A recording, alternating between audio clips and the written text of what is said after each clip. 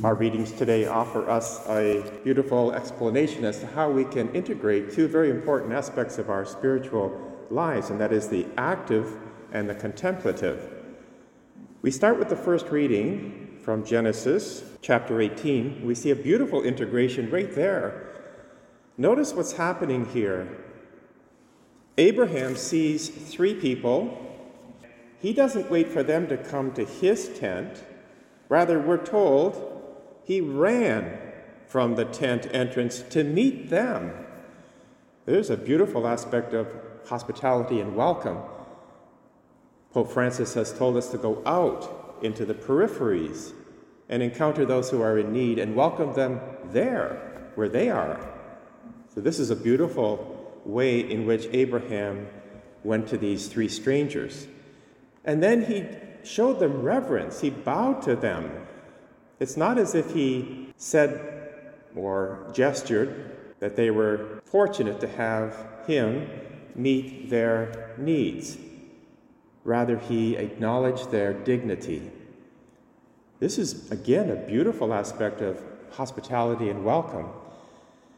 Studies have shown that welcoming, hospitality is now, with this pandemic sort of behind us, at the top of the charisms that really can make a parish thrive. And for good reason, because people are displaced. They've been separated from each other. They've been under a lot of stress. We all have experienced that.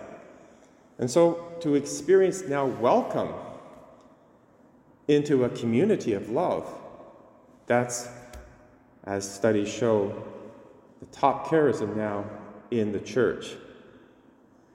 Then, as you read the text carefully, you see a bunch of verbs, all very active. Abraham hastened into the tent to Sarah and said, "Quickly, make ready." And then he goes on to explain what he needs. Then he runs into the herd, takes the calf, brings it to the servant who hastened to prepare it. All these verbs indicate that there was an urgency to this service. We're reminded of the old saying, "He gives twice who gives quickly."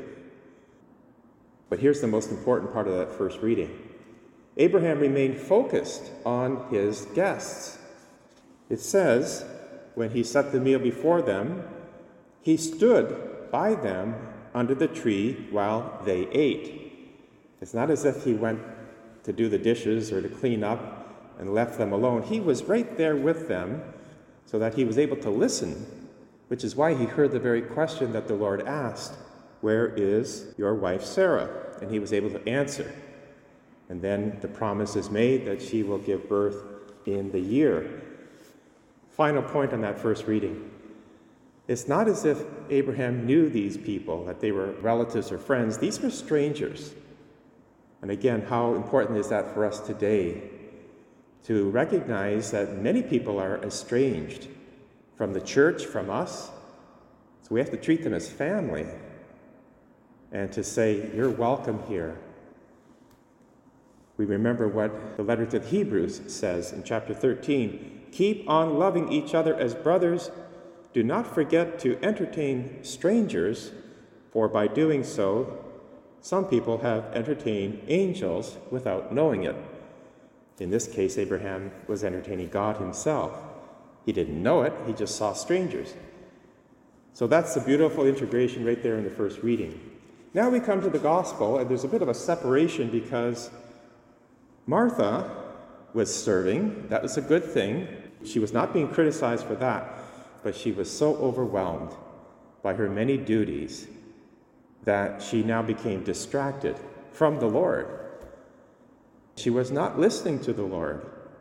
The reason we know that is because she was speaking. She interrupted the Lord as he was teaching Mary, and she says, "Lord, do you not care?"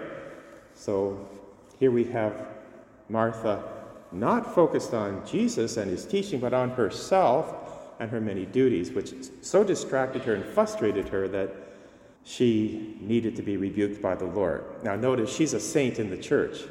She has a feast day in her honor. Martha, Martha, you are worried and distracted by many things, Jesus tells her. We can be Martha today so easily, especially when we have this age of technology where we can be multitasking all the time. We don't feel good about ourselves unless we're multitasking. We've got headphones on, or we're doing 2 or 3 things at the same time because we are able to do it. Social media can draw us away so quickly, and we can get distracted so easily that we take our focus off listening to God. The real answer is in that second reading, St. Paul's letter to the Colossians. He talks about a mystery that's now been disclosed by the new covenant. It's such a great mystery, he says, the riches of the glory of this mystery is Christ in you, the hope of glory. Because of the new covenant, because of the Holy Spirit, Christ now dwells in our soul. We have a guest living in us. The question is, do we recognize that? Welcome the three, Father, Son, and Holy Spirit, in our soul, and listen to their counsel. What we should do, what I should do, what I try to do, is early in the morning, pray. Just take that time to reflect on who we are, children of God. God lives within us. He has a message for us today.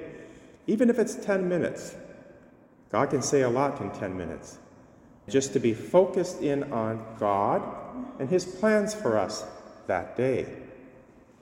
Then make an offering. Lord, my whole day now is an offering to you.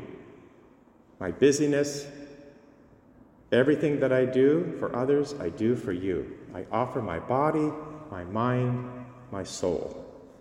Then when we get into the day and we get so busy, we can just maybe take a pause once in a while, maybe every hour or so, just for a minute, pull back and reflect again on who we are and who dwells within us.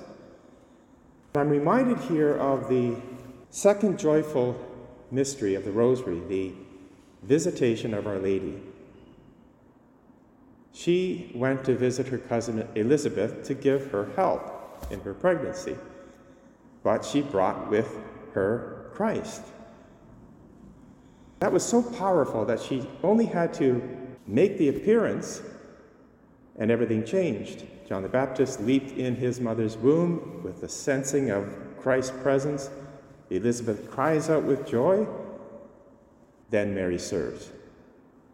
When we bring Jesus with us, having prayed, reflecting that He lives within us, then the Holy Spirit is with us as we do our serving in the day, and that enriches everything.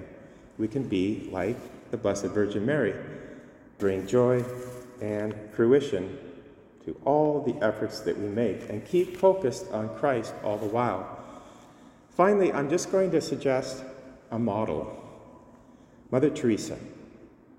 If you read any of her writings, she takes the time to pray in front of the Eucharist every day. Then she goes out and does her active service. All of her active service was so remarkable. Reading her writings, her diary, we come to a prayer that she prayed every day, and I'll quote this very short prayer, and it directly affects the interpretation of our readings.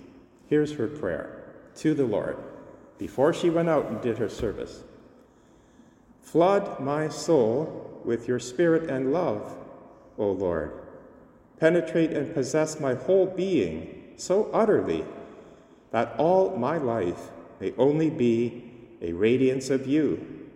Shine through me and be so in me that every soul I come in contact with may feel your presence in my soul. Let them look up and see no longer me, but only Jesus.